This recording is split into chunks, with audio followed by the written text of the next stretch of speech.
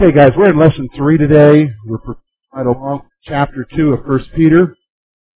And we're going to talk about the new birth still. Most of the letter is about the new birth, about the new life that you and I have in Jesus Christ, and certain things that we can see from it. Today we're going to talk about growth, about growing as a believer in Jesus Christ. Now, here's the point I want you to see. A lot of us, when we talk about salvation, a lot of our presentations, I think, are lacking, especially in our culture today, because a lot of the presentations that we use today were reflective of a culture maybe 30, 40, 50, 60 years ago when everybody around us had a God consciousness. They may not have been a Christian, but the culture reflected a God consciousness. They had an understanding of the Bible. They had an understanding of church or things like that. That is no longer true. Not in the least bit. And the reality is that we live in a culture now where our presentations aren't the same way because we're in a culture, it's almost like a missionary culture. When you, as a missionary, going somewhere to people who have never heard of Jesus, who never heard of God, and you say, well, that's possible all the way? Yes, you better believe it. It is possible. It is completely possible. Where they don't have any understanding of God or the Bible. That is our culture today. And like I shared with you before, all you have to do, I mean, you could say, I don't know if I agree with those stats. Well, you need to. The number of Christians in this country are decreasing, and the number of, actually, I just read recently, the cults, they're increasing, and the secularists, they're increasing. People who profess to be believers are decreasing. In fact, 60 to 70% of those who are from, I would say, from 18 to 40, don't go to church. That means most of the people who go to church are older than 40. What's eventually going to happen to them? Yeah, they're going to die. So what will happen to the number of people going to churches? Yeah, decreasing, isn't it? Because we're not reaching the 18 to 40-year-olds. In fact, just this week, someone gave me this. They're on Facebook or MySpace, one of those things. I'm not on it. Somebody was. And they have a friend who's not a believer who posted this on their page. I want you to listen to what he said. Now, before you get angry with him, what I read here is what most un-Christians feel. I personally always had an interest in God, but all these churches suck. How come none of these churches are real? I wish there was a revolutionary church that I could go to and find God. A church where I'm not judged for my past or the way I look. You might say, well, I have a hard time with that. That guy's got a problem. No. That guy's really expressing what's our problem. That we can't accept people for where they're at. And really, God calls us to something else. In fact, today we're going to talk about spiritual growth. And how I got up on this topic is when we talk about our presentation of the gospel today, we talk about it in terms of going to heaven. When you die, do you want to go to heaven or do you want to go to hell? Well, it's a whole lot more than that because a commitment to Jesus Christ is a life. It's a commitment to His Lordship. It's a commitment to follow Him in every area of my life because He's God and I recognize that. And by faith I've accepted His forgiveness and now I'm going to have a relationship and I'm going to do what He wants me to do. Not just coast and be the same way I was 20 years ago, but grow in my walk with God. Grow. And so that's what we're going to talk about today. And so he's going to be pretty hard-hitting here because he's addressing, I'm going to be honest with you, what he's about to talk about is not addressed to unbelievers. What he is talking about here from the very get-go, verse 1, he is addressing people who call on the name of Jesus Christ, believers. And it's pretty hard-hitting. And we'll start off there. So look with me. We're going to look at the first 3 verses, first of all. And notice what he says. Therefore, laying aside all malice, all deceit, hypocrisy, envy, and all evil speaking, as newborn babes, desire the pure milk of the Word, that you may grow thereby, if indeed you have tasted that the Lord is gracious. So the first thing we're going to talk about is being nourished by the Word of God. But there's a couple of things I want you to see here. First of all, he's going to give an admonition in verse 1. And there's a basis for the admonition. We find that in the word therefore. Therefore is reflecting back on something he just talked about.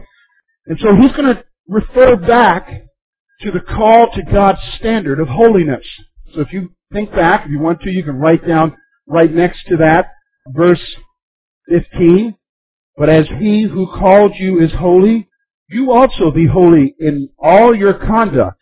Verse 16, because it is written, be holy, for I am holy. So He's reflecting back on that standard of holiness. You and I live with a standard of holiness that's been imposed upon us by God if you have trusted in Him. He wants us to be holy. He wants us to live differently. But I've already shared with you, the sad thing about the church today is we don't live any different than the people who live in the culture except that we go to church. And you might say, well, I'm not doing the stuff they're doing. Well, let's take a look at what He's telling us that we need to stop. So let's look at that. Because we're called to be holy, we must rid ourselves of sinful attitudes and speech. And so let's kind of go through these. Look with me at verse 1. He says, laying aside all malice. Now, who can tell me what a definition of malice is? Looking to harm people or an attitude of harming folks. Okay, that's good, Bruce. Anybody else? What's malice? Hear what Bruce said? It's looking to harm people, an attitude that's an attitude of hatred towards people. What's malice? Okay, violence, okay, it can be expressed in violence, but it's a violent attitude. Okay, it can be. All right. Yeah, Murad. Yes, lying with malice, so it's really an attitude of anger, and really you have a problem with the other person. Yes, that's right. Did you hear what Marat said? That's a good definition there. Where I'm getting at you through my kind deeds. Malice is the attitude of getting at you. Now he's saying here that all of us need to lay aside our malice. Now let me just stop for a moment. Before you say, I don't have that problem, you need to look beneath the surface. Because the fact of the matter is we all have that problem. You say, I don't have that problem. Well, if I were to follow you around during the day, I'm sure that there would be someone that you got an attitude towards. Or a group of people that you have an attitude towards, that you're wishing harm to. Maybe it's because of their nationality, maybe it's because of their skin color, maybe it's because of their social economic status. You are wishing some sort of harm to. And so every one of us here, if we were to really look at ourselves and say, what you're saying is if you don't have malice, is you're saying that you are totally accepting of everybody there is, and you don't have a problem towards anyone. So can anybody say that here? Good. Because the reality is, you can't. You can't. I mean, all you have to do is just follow people around, and you will watch how they are towards others. So here's what he's saying. Because of God's standard of holiness, I'm to be holy. See, here's the thing. When we talk about holiness and I'm to be holy, that sounds really good, but what does that mean? Well, I think I'm holy.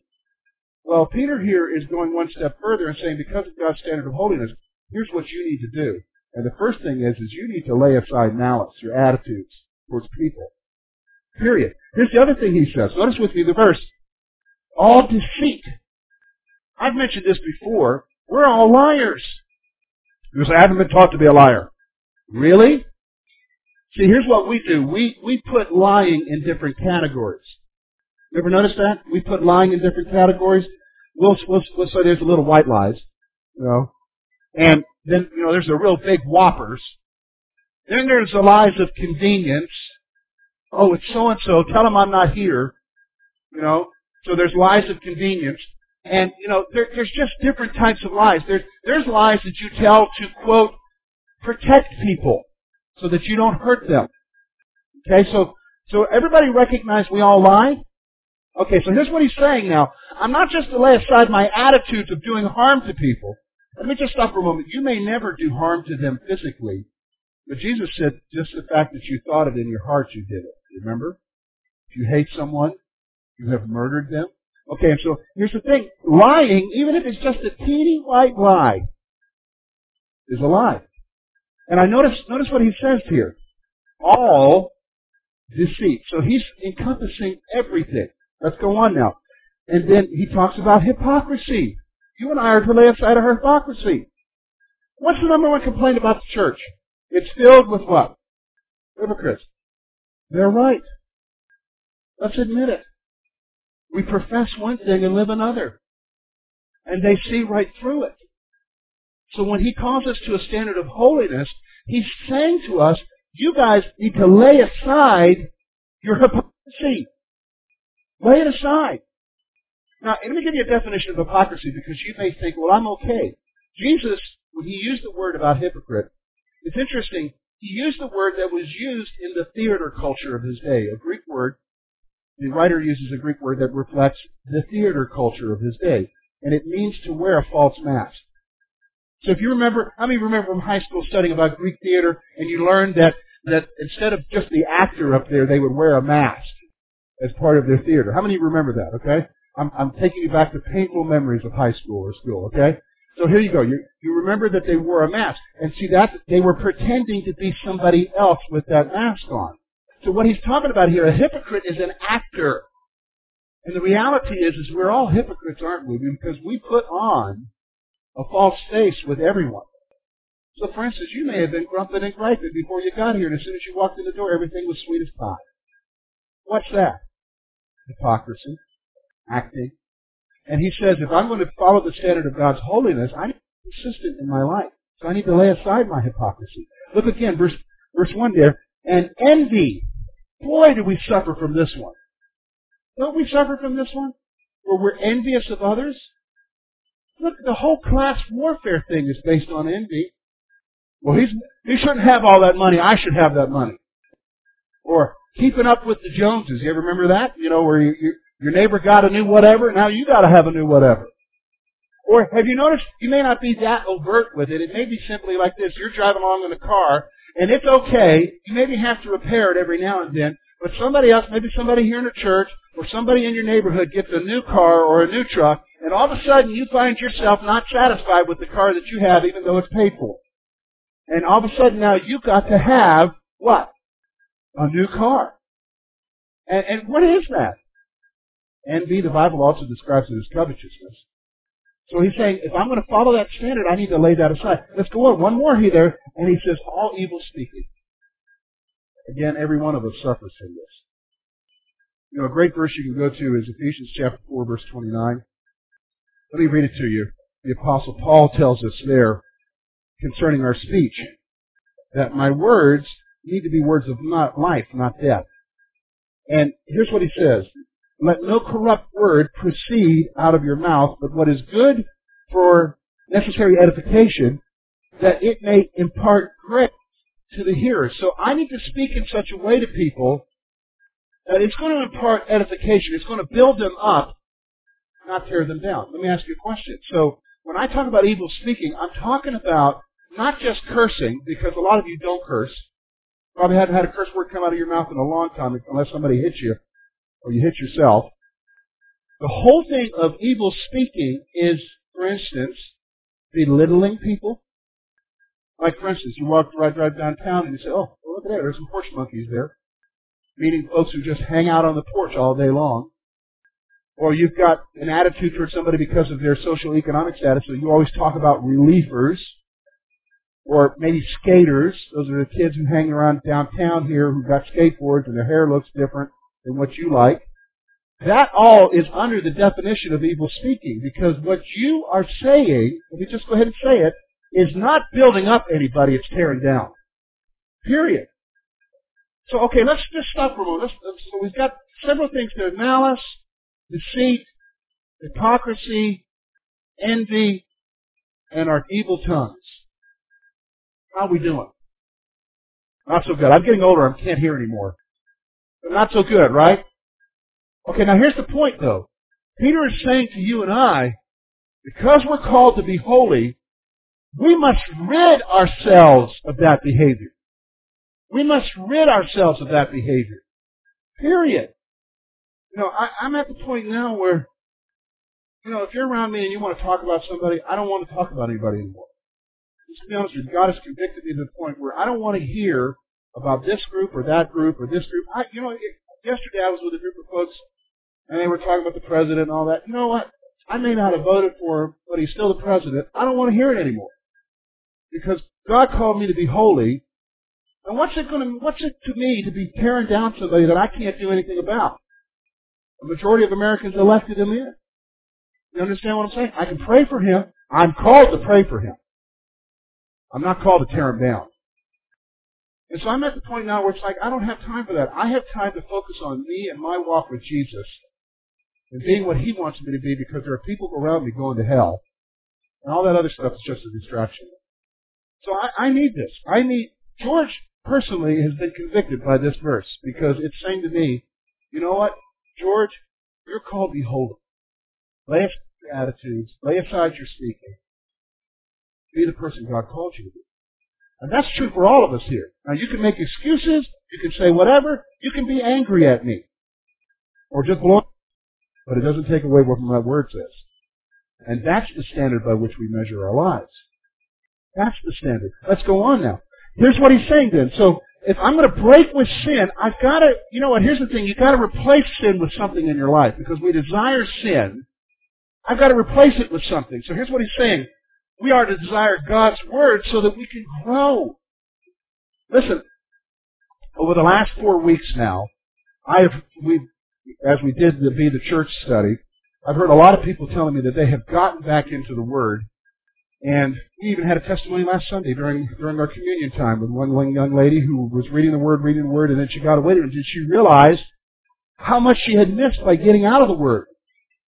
And you and I have to get back into the Word of God and read it and let it sink into our lives and let God speak to us. And so I got to apologize to you. You say, you got to apologize to me? Yeah. I did a lot of you a disservice.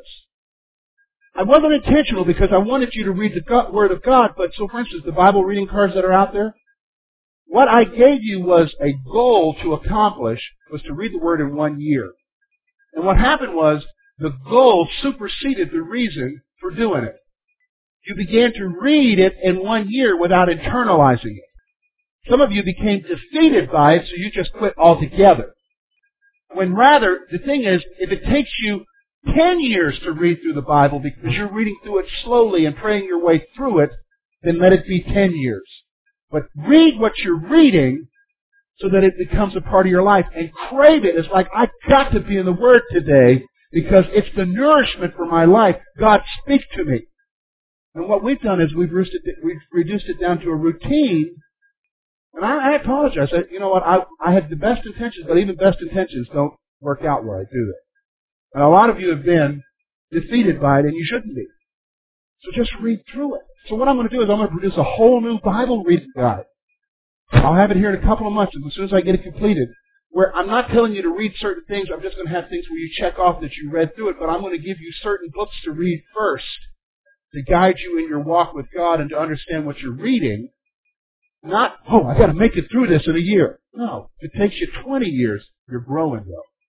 Because you're craving. We're to desire God's Word. You want to grow. Some of you here, you're not growing. You're the same. First of all, if you come to a place where you think you've arrived, you've got a problem. If you think you've arrived with your spiritual life, you've got a problem. Every one of us is growing until we go to be with Jesus. So here's the thing. You have got to be seeking to grow in your relationship with Him step by step by step. So the way to do it is not by osmosis, just let me be in here and just let me soak it in, Jesus. It's got to be by you reading it and saying, okay, Lord, how do I apply that to my life today? What's the lesson in this passage? What are you showing me? And applying it to your life. That's reality. That's reality. So here's the thing. So he says desire it. And see, here's the thing. The desire for God's Word comes with having experienced salvation. So this is a good point here. Look at what he's saying here, verse 3. If indeed you have tasted that the Lord is gracious.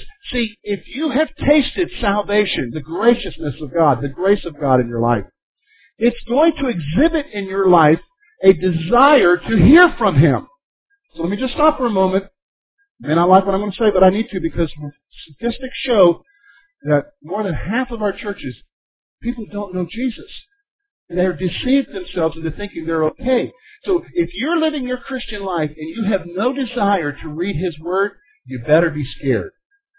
Because it's reflective of one of two things. Number one, it may be reflective that you have died spiritually and you need revived. You have died spiritually and you need revived. Or number two, you never experienced life in the first place. You never were saved. You just prayed a prayer. You just got baptized. You just went to church all your life. And so he's saying here that the desire to read His Word needs to come from because you've experienced salvation. So if you're in that first category where you're spiritually dead, you need to think back on the reality of what His salvation was for you. That He has saved you, and that He saved you in spite of you. You deserve to go to hell. I deserve to go to hell. And the reality is because of His salvation, Lord, you've been so gracious to me. I want to know more about you. And I need the Word to know more about Jesus, not more theology. In fact, let me give you a personal testimony. 1993, I graduated from seminary, and God was gracious with me. Before He allowed me to go into ministry, He let me spend 3 summers working for my father-in-law on a Christmas tree today. And that was good because I had to go through the seminary thaw. What's that mean? Well, I had just spent numerous years studying the Bible analytically, and every time I would read, I'd say, oh, I wonder what the viewpoint on this is. I wonder what the doctrine of this is. I wonder what this is. And I wonder what that is. And it was distracting me from God communicating to me personally. In fact, there was a 14th century monk by the name of Thomas à Kempis who said this, that you could walk through the forest and miss the trees because you're examining the stumps. And that was what I was doing. I was missing the Word because I was examining stumps. There's nothing wrong with examining stumps, but you can't do it all the time and grow. See, here's the thing. The Word of God is life. It'll bring life to you, but you've got to desire it. You've got to want it. And see, we can get into the rut of our spiritual lives. See, even like the Bible reading card, it can become so routine. Just notice it. How many of you, I'm not going to ask you to raise your hand, but if you use the Bible reading card, if you were to this week, or even if you use the Daily Bread or whatever, and you read the passage there, 2 hours later, are you thinking about, what did I read today? You can't remember. You remember that TV show you watched the night before because you're telling your friends about it. Did you see that game? Boy, wasn't that a great whatever he did? But when it came to reading the Word of God, you can't even remember 2 hours ago what you just read. But you know you got through the card. You know you got through the reading plan. You know you did your daily bread. I'm okay with you, Jesus. Something's missing. Something's missing. I'm not okay, Jesus. I wasn't listening to you today. I'm having this thing with my kids right now, you know. Tell them something. Oh, I didn't hear you. I didn't catch it all. No, you weren't listening. You weren't. How many of you have that issue? We all do, right? Okay. You weren't listening. You know what I'm saying? Just because you weren't listening does not mean the command was not there. So listen. And that's the thing, is we're not listening to God. Well, let's go on now. He's going to talk about abiding in Christ now. Look with me at verse 4 to 6. Come to Him as to a living stone, rejected indeed by men, but chosen by God and precious. You also, as living stones, are being built up a spiritual house, a holy priesthood, to offer spiritual sacrifices acceptable to God through Jesus Christ. Therefore, it is also contained in the Scripture, Behold, I lay in Zion a chief cornerstone, elect, precious, and he who believes in Him will by no means be put to shame. Okay, so let's look here.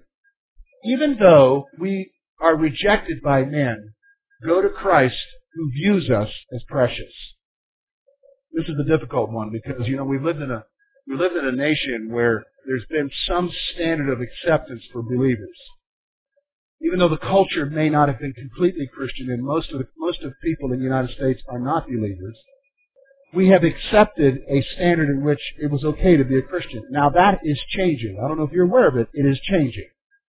And it is changing rapidly. And we're having a hard time with it. And our rugged individualism says we need to fight it.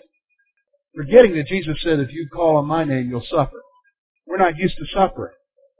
But here's what Peter is saying, because Peter is addressing a group of people who are suffering, who are being rejected, and this is a good passage for you and I to reflect upon in the future, because it's going to get worse. Accept it. It's our lot in life.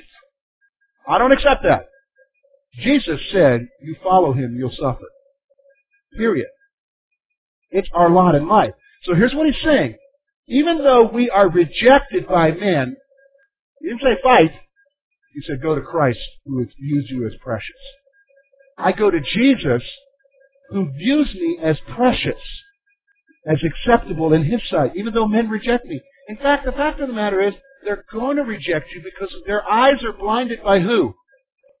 Satan. And what does Satan think about God and His saints? He loves them? No, he hates them. So, obviously the people who are blinded by him are going to what? Yeah, hate you. That's reality. So let's go on. Peter tells us that we are stones being built into the church. You individually are a stone being built into the church. Now you say, you mean into this church? Well, you can take it that way, but it's really talking about the universal church, which is the body of Christ. You and I are part of the body of Jesus Christ, and we are a stone that's being built into His body, to the church. And let me just stop for a moment. The universal church of Christ is not Baptist, although there will be Baptists there. There will be Presbyterians. There will be denominations you don't even know the name of because they're around the world.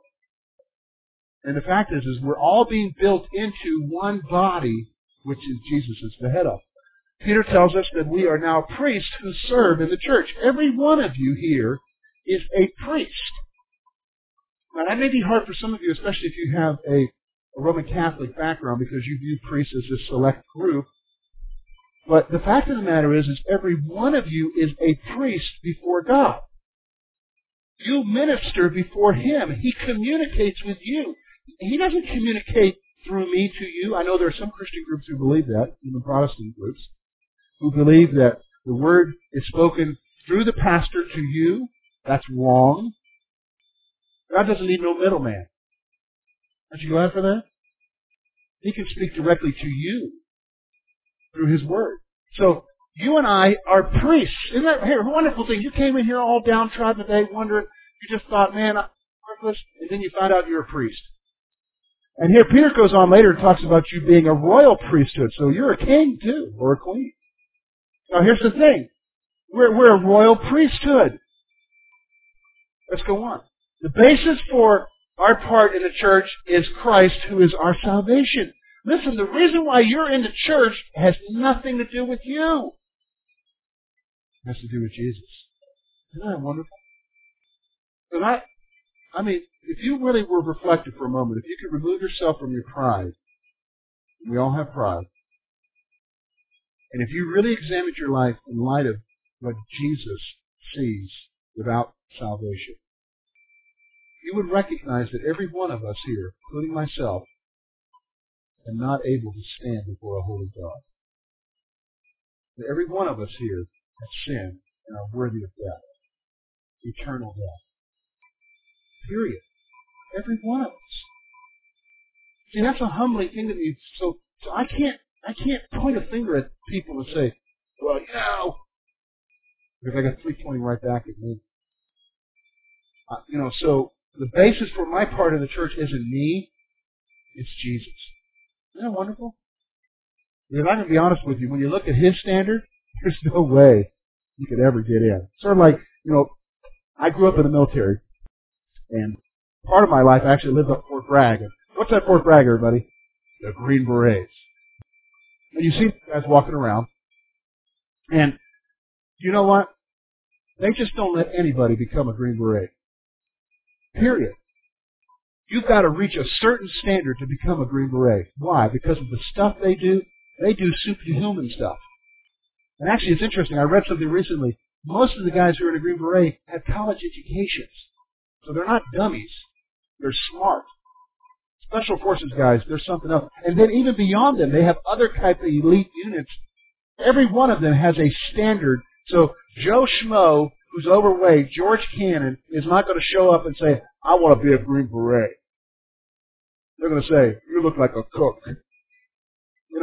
That's what they're going to say. The point is, so we understand that there are standards, right? You understand that in baseball, everybody's playing Little League now. Very few of them will ever make it to the pros. Very few. You understand that all the kids who are playing in college, you don't see all the superstars that are in college football making it to the pros. You notice that? We live with standards. Now here's what I'm trying to say to you. God has a standard, and none of us meet it. on our own. But He gave us Jesus. He's our standard. Isn't that awesome? Man, isn't that wonderful? Man, that makes me feel good. You know? Because I know who I am. So, here, look at the rejection, though. He's going to reflect on the rejection of this by unbelievers. Therefore, to you who believe, He is precious.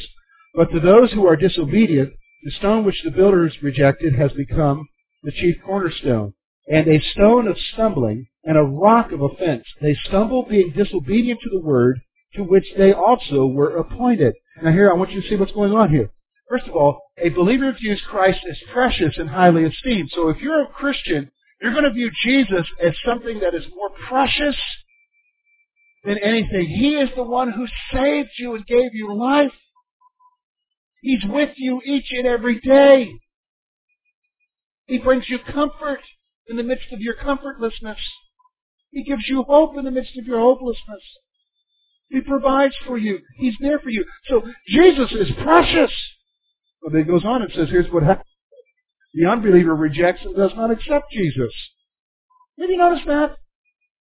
People use Jesus as a swear word. People view Jesus as some tragic figure from history. People view Jesus as just one of many teachers. People don't even believe that Jesus exists. I mean, there are few, but there are a few out there that don't. And so, unbelievers reject and do not accept Jesus. Now, here's the reason why. Because of sin, all disobedient unbelievers are destined to eternal condemnation. Here's what he's making a clear point here. An unbeliever, because of their sin, is headed to hell.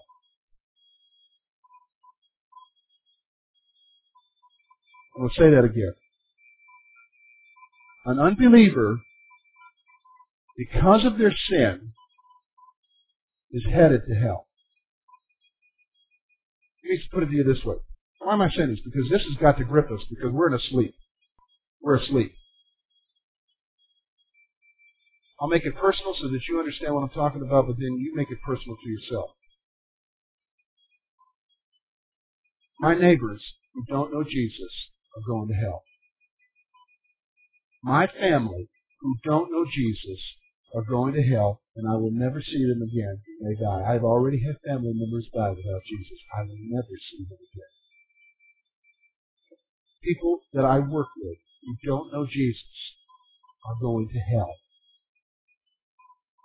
My friends, and I have a few, who don't know Jesus are going to hell.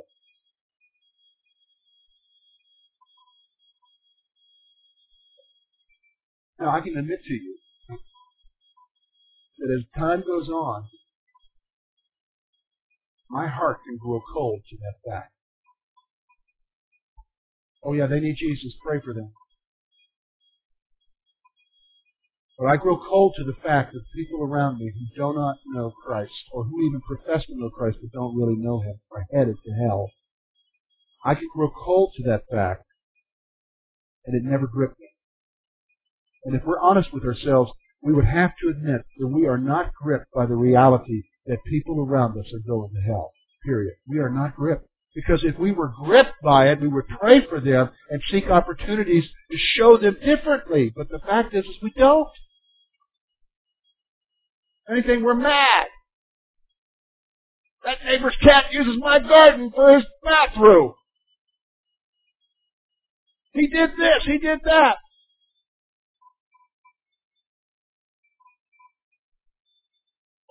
I can't complain about cats anymore. I have 2 now. It's amazing how they change you. But I used to complain about neighbors' cats coming in. We put rubber snakes in there and everything, trying to get rid of them. They just laugh at us. But see, I was more concerned about rubber snakes and cats using my garden than I were about the fact that my neighbor was going to hell.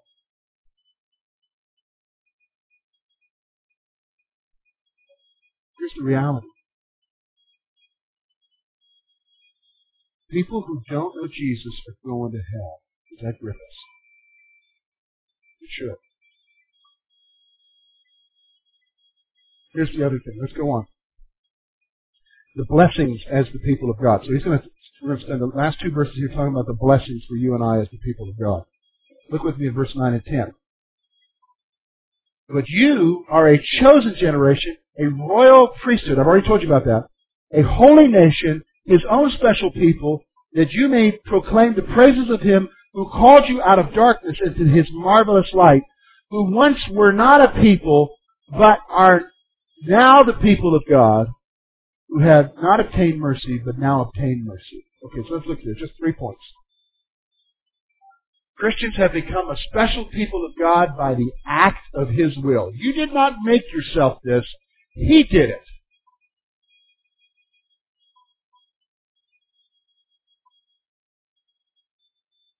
Your Majesty. Your Eminence. That's who you are. Now, the rest of the world may look at you and say, you're a crazy nut.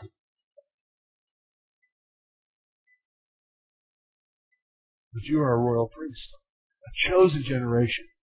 And notice how He described you. A people who were not His people, who are His people now. It was an act of His will. Aren't you glad He chose you? Isn't that awesome? Let's go on here.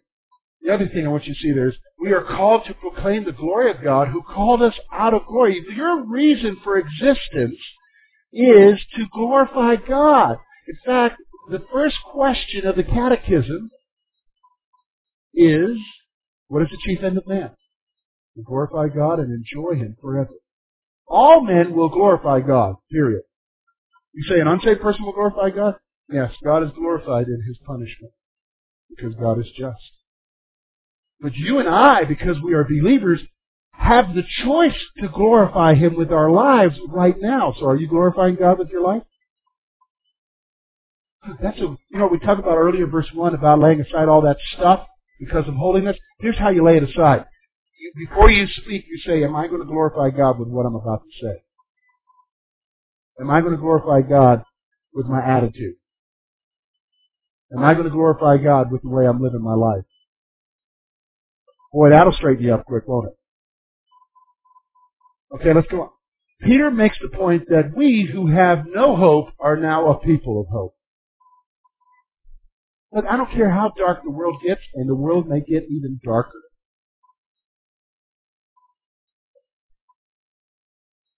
I just had a conversation with somebody that was in their room, and I noticed they had a book there, The Coming Economic Earthquake by Larry Burkett. It was written in the late 80s, describing what was supposed to happen in 1999. He was 20 years too late. Everything he described in that book actually took place now. And the reality is, when he brought that book out, people thought he was nuts. So if he's right, times are going to get darker financially. And we need to be aware of that. But you say, oh man, I don't know. But yeah, you know what? Our hope isn't in banks. Our hope isn't in administrations. Our hope isn't in that. Even if things were going great, our hope isn't in that. Our hope is in Jesus. Period. That's where your hope's got to be. And so here we are. We are now a people of hope. So smile. Some of the most gloomiest people I know are Christians. They're so miserable. There's no reason to be miserable. Life may be handing you a raw deal, but I'm going to be honest with you. You've got hope because after this life, you have eternal life. Actually, eternal life begins now, doesn't it? Be a people of hope. Okay, let's close our time and let's get ready for the morning worship service.